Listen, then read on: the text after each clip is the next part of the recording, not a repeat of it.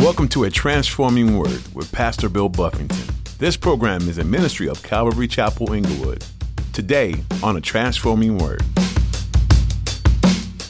We got to come believing. Believing what? Now, this doesn't mean I got to come believe. Whatever I ask for, I believe, I receive it. Hallelujah. I'm not saying that. But I am saying this. When we come before the Lord and we're praying and we're seeking Him, do you believe it's His nature, it's His character? There's some things we pray and we know God wants to do. God, I do trust you for that.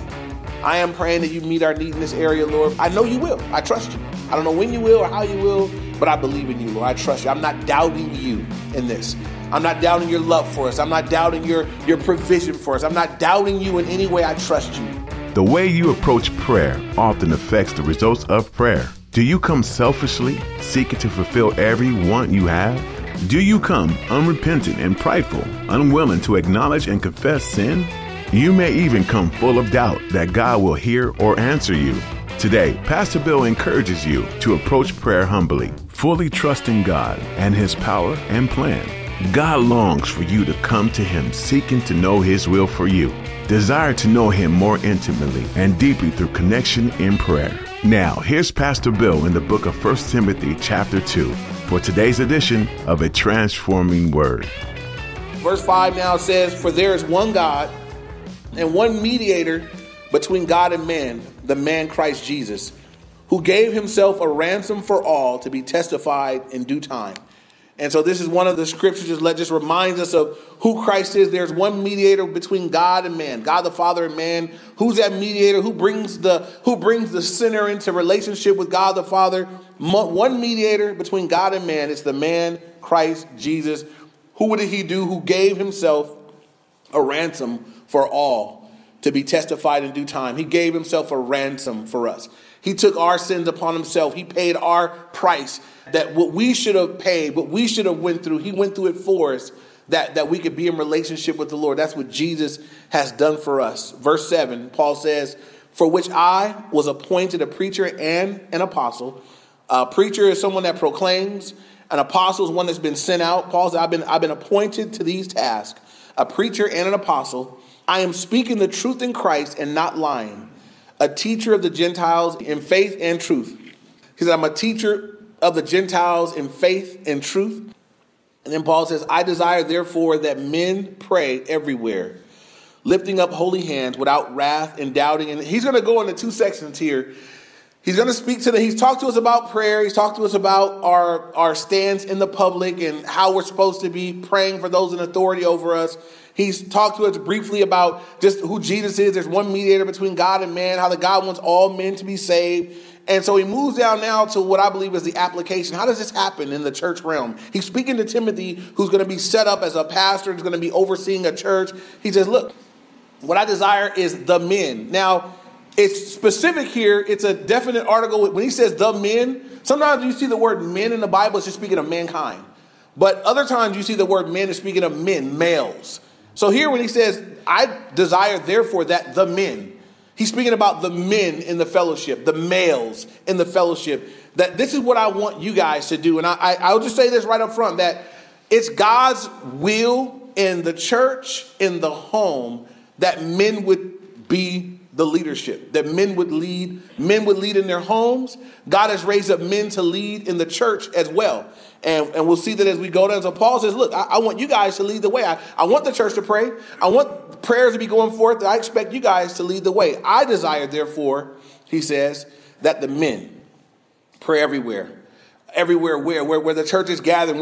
I desire that the men pray everywhere, lifting up holy hands without wrath and without doubting. Paul said, look, I'm looking to the men to be the ones to lead in this way. That you guys would be the ones leading the way. That at the prayer gatherings, that the men would be the ones. You guys would lead that gathering. You guys would be the one leading the way in that way. It should be the same way in the Christian home. God has given the husband and wife. God's given the husband the leadership role in the home. These are difficult things. They're only difficult because of the culture in which we live right now. We live in a culture right now where everybody wants to change everybody's role. A guy can be a girl can be a guy, a wife can be a man. Everybody can do everybody's role. God says, no, you can't. Not so. The man's role, very definitive, right? In the home, God's called men to lead. He's called us to lead in a certain kind of way in the home. He says to the husband in Ephesians 5, the husband to lead how? Like Christ loved the church and gave himself for it. We're to lead in a loving, sacrificial way. Not in a domineering, macho, chauvinistic, I'm the man, bake my chicken and my grits. Not that kind of thing. But everywhere Jesus tells men what to do, he says, do it like I did it, right? Husbands, love your wives. How? Like I love the church and gave myself for it. Wow. So like that.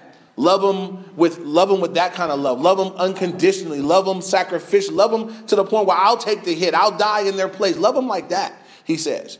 Look at how Jesus dealt with the church. Patient with us. Loves on us. He don't beat us. He's not harsh towards us. Understanding of our weaknesses, so forth and so on. God says that's what I want the husband to be. That's how I want men to lead. Now in the church, though, God has said there's different roles. I haven't made men and women the same. And I don't care what the world says. I don't care what the society is teaching us right now. God has not made men and women the same. We are different from the get-go, right? From the very get-go, we're not the same. God didn't make me like my wife, and I praise God, because I wouldn't want to be married to one of me. He made her different in her nature, different in her makeup, different in her body, different in every way. God made us different, but we complement wonderfully. God made those two differences to come together and complement. When the idea came, right, there was in Genesis, everything God made was good, right? He made the trees, it was good. The water, it was good. The bodies of water, the animals, everything was good. And in Genesis 2:18, it says, God looked down at Adam by himself. And it says, and the Lord God said, it is not good that the man should be alone. Look at that, brother, all by himself. The hippopotamuses in couples, the giraffes in couples, the monkeys in couples, Adam by himself. And it's the first thing God made and said, that's not good. And so it says, God said, I'll make him a helper comparable to him. And so God made woman to do what? To come alongside man and do what? Help him. Not to lead him, not to dominate him, not to whip him into shape, but to come alongside. He already had a job. He already had a task. I'm going to make him a helper that's comparable to him. She's going to come alongside him and help him. That's what God intended from the very get-go. And it got spun out there and it's spun out now. We'll see as we go. So men lifting up, I want men praying everywhere. So I am exhorting the men that you guys would be in prayer. Not just when we gather. I'm encouraging you guys to take up the leadership of your home. Make sure that your home is praying. You make sure. Don't wait for her to say, hey, can we pray?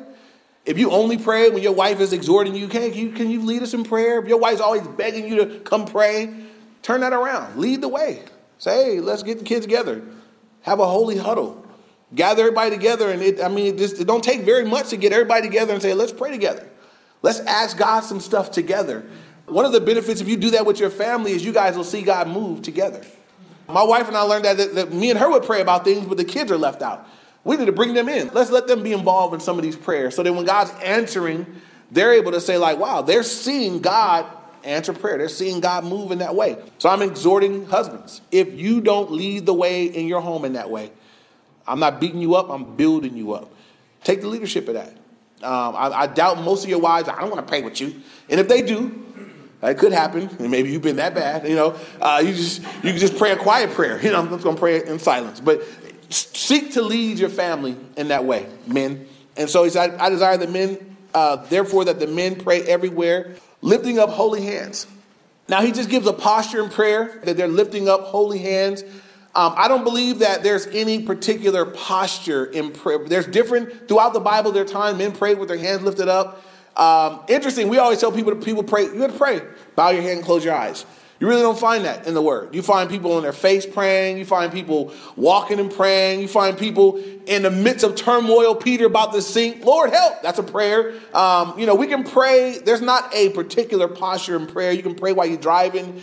In Matthew 6, when Jesus taught the disciples to pray, go into your closet, shut the door, some private, quiet time of prayer. We can be in many different postures. I think it's healthy to have time. I've found it's healthy to have time where I humble myself before the Lord. I do need time where I kneel before the Lord or I lay on my face. I need that. I need to just humble myself because myself needs to be humbled before my God. And so, that there are times where we just, there are times where if I lay down right now to pray, I'm going to fall asleep. I'm going to walk around and pray then, but there's no posture of prayer where it's like when I prayed like that, Whoo, that one right there, boy. I laid on my side on the left and that prayer came through. You be trying to pray like that every night. There's no magical posture for prayer. It really comes down to the posture of your heart. You can put your body in any kind of contortion you want. If your heart ain't right, your heart's not right. God sees right through us. And so he says, I want men praying everywhere, lifting up holy hands. Now, the word holy here is different than somehow how we use the word holy. Sometimes we use the word holiness, it means just to be set apart for God. Right here, the word holiness is speaking of that you're living a holy life, that there's a holiness, there's a purity, there's a rightness about how you're living your life, that when you're coming to pray, God says, hey, we thought in the Psalm that we have clean hands and a pure heart, holy hands, right? So it'd be a healthy thing as part of your prayer life. If you got some things that are not right, then you get that squared away. It'll impact your prayer life if you're coming to God dirty. If you're coming to God, say, I'm going to lift up all these knees, and God says, man, your hands are filthy. Get right first. Go repent of all that stuff that you got between us right now. Isaiah 59, 1 and 2, God says, look, my ear is not deaf that it can't hear. My hand's not short that it can't save. It's your sins that have separated between you and your God. That he won't hear. He's not listening. And so we want to come before the Lord right. And so sin and ongoing, unconfessed, unrepented of things can be a hindrance to a healthy communication with the Lord. So deal with that.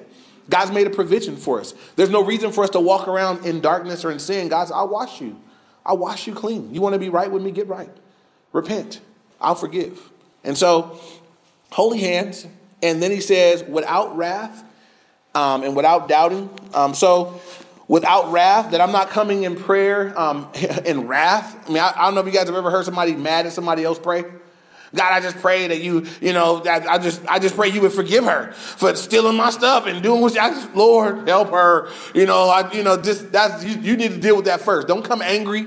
Imagine a prayer meeting being led like that. Somebody coming with either sin in their life or with a wrath in their heart. That wouldn't be right. You can't come before God like that. If you come angry like that, you should sit down and just say, pray for me. I'm not praying to pray for me. I need prayer to get it right myself. So the worst thing I think someone could do is abuse the privilege to communicate with God, especially when you pray in public, and use it to communicate a message to somebody else. I think that's so foul and so wrong and so perverse. My communication with God is I'm going to communicate with God. I'm talking to my Lord.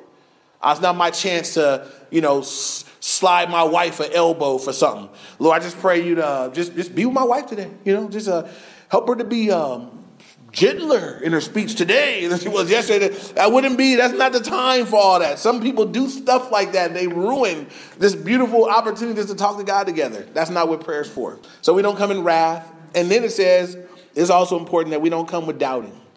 James said, if you come before God doubting, that person won't receive anything from the Lord.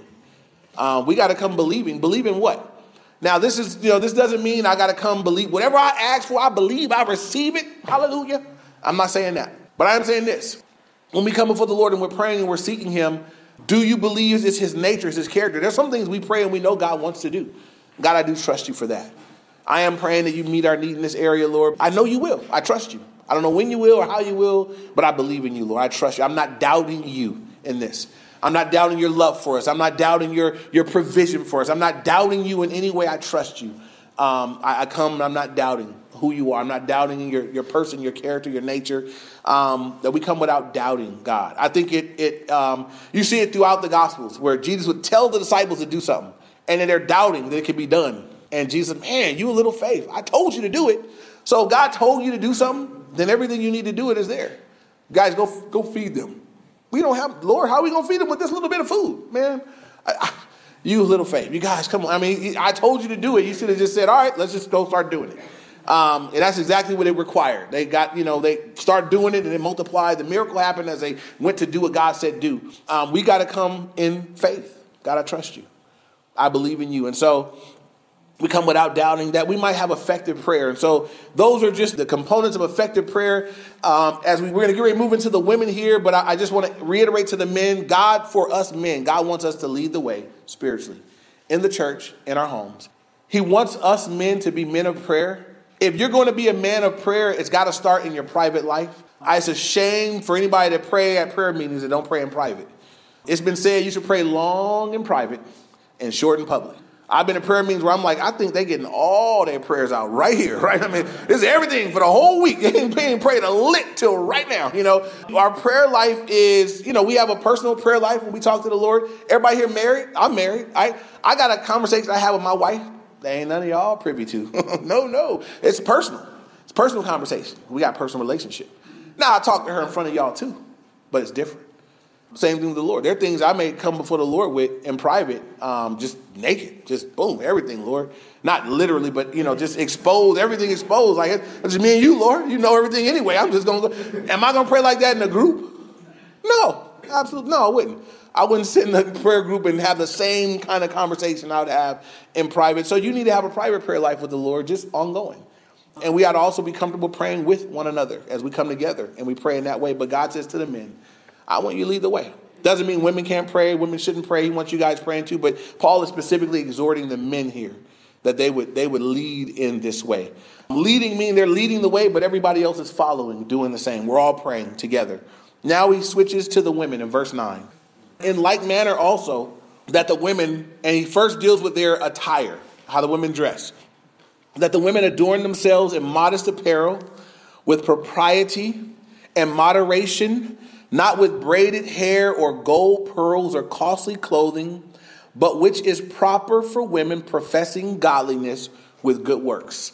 So, I know women are pretty and fashionable, and they like to wear pretty clothes and do little things and dilly-dallies and all that type of stuff. So, I'm telling you, I spend time with this. I've talked to some women on this. And I spend time with the Lord, like, God, what does this mean? What does it mean for us here now?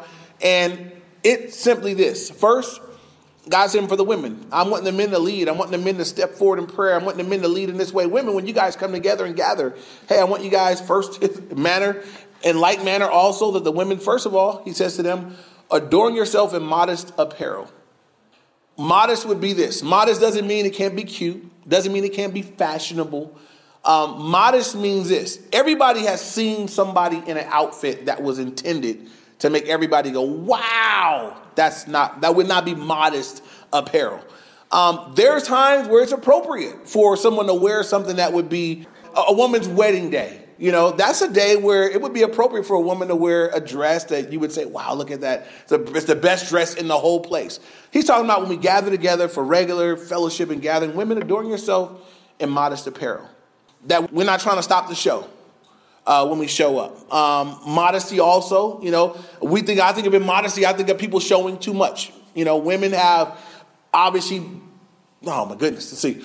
Women have women have body parts and such and whatnots that men don't have. And, you want to adorn yourself in a way where it's modest. You're not putting more out there than what's necessary. For goodness sake, we're gathering for worship. So, there might be a way you dress for your hubby at home, and we at church for worship. So know the difference. And so, again, it doesn't mean that a woman can't be fashionable, she can't be cute, that she can't color coordinate her stuff. And every woman is different. So if you were, blessed in some particular area, then you be mindful how you present yourself. For most of you guys that are married, your husband can help you out. Let him check you over and tell you, no, that is catching my eye. So no, he'll let you know, run it over by your husband. If you're single, ask a daddy, a grandpa, or a sister in the Lord that's really walking with the Lord. So, but just be mindful, ladies, that, the way you present yourself is not a stumbling block to other people, that the women adorn themselves in modest apparel. Interesting that this must have been an issue back then, as it is, it can be today. And so then he says a few things that are more for their culture. It says with propriety and moderation. And he says not with braided hair or gold or pearls or costly things. Those few items there would have, in that culture, those would have been things that were like, wow, really, really, really fancy. Today, braided hair is not fancy. Somebody braids their hair when I say, oh my, whoa, what, where do you do? It's just braided hair, so, we could just stumble over these things. That part of it would be in their culture. That would have been a real, there are things in our culture that are really like, whoa, way out. Braided hair is not one of them. But this is what I thought of. I know I've been in church circles before where there might be hats that are like, the most obnoxious almost, where it's like, look at my hat. You can't miss it. You can't see the preacher for the hat. I would say that would, under this criteria, that would be immodest. That the goal of that is for people to be like, wow, who made that hat? What team made that hat? No one person could have made it, So women, that we be modest in our apparel, not being show-offy or drawing undue attention. And then in verse 10, but what is proper for women professing godliness with good works. And that being another part. So dressing in a way that's proper for a woman that's professing to be godly and it's displaying good works. That would be the thing that characterizes the women in a fellowship, good works. However it is that God uses your life, however it is that you're serving, that would be what you're known for, that you're not known for how you dress or what you look, but you're known for your good works. You're known for how you're serving. You're known for the part that you play in the body. That would be the thing that would identify you. People say, who is that girl right there? They wouldn't say, it's the one with the big old hat, and the red belt, whatever. They would look and say, it's the one that serves right there, the one that ministers in that way, the one that's serving and helping in that way. That would be the thing that would characterize a godly woman. So now moving on, verse 11, let a woman learn in silence with all submission. And I do not permit a woman to teach or to have authority over a man, but to be in silence. So let's look at verse 11 first. And you put your daggers down. All right. So first of all, it says, let a woman learn in silence with all submission. Now, in the Corinthian church, they said something similar. And what was happening in the Corinthian church was the men sat on one side, the women sat on the other side. And if a question came up in the service, the woman would speak while the guy was still going and say, hey, husband, what do you think about, it was disruptive. And they were saying, don't do that here. That's not the idea. If you look at the word silence in verse 11, it means without contention. It's actually the exact same word in the Greek. If you look up at verse 2, where it says that we're to live a quiet and peaceable life in all godliness. The word peaceable in verse 2 and the word silence in verse 11 are the exact same word in the Greek. And so the idea is that let a woman learn without contention. The idea is that she would be in a submissive place. So in all submission, which it says next, this is not a popular thought in our culture. Women would say, well, there are women that feel like, no, we're everything's equal. It's just the same. And Paul wrote that. It was chauvinistic. We'll look at the rest of what Paul says and we'll come back to it. But he says, hey, that the women would be in a submitted role. That's in the marriage, also in the church. Why does that have to be said? Why is he pointing that out here? Was that a struggle back here? It was. Is it a battle today? It is. It very much is. It's a struggle for a woman to submit. It's part of the fall. Back in Genesis 3, where Adam and Eve fell into sin, everybody knows the story. Who took of the fruit first? Eve. Why did she do it? She was deceived. Says that, right? Says that Eve being deceived, right? That Satan tricked her. And she took the fruit, she ate. And then what did she do? She gave to her husband. So in that sense, she led him. She was a leader. She said first. She said, husband. She made a shake him. She walked. She said, whatever she did, he was like, okay. And he ate it too, but it was a first role reversal right there in the fall.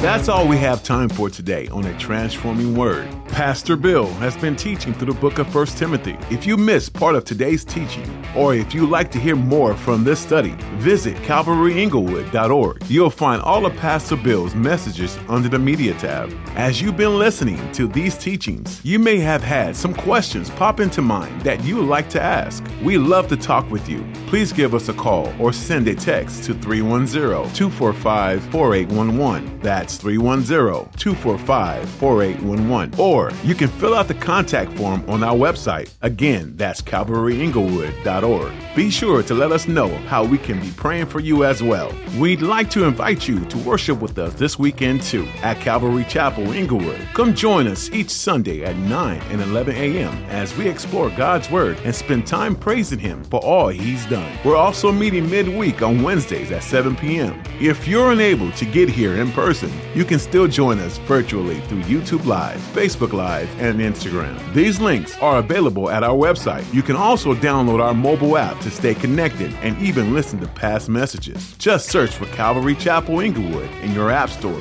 or download from calvaryinglewood.org. Our time with you today has come to an end. We hope you join us next time to keep studying through the book of 1 Timothy right here on A Transforming Word.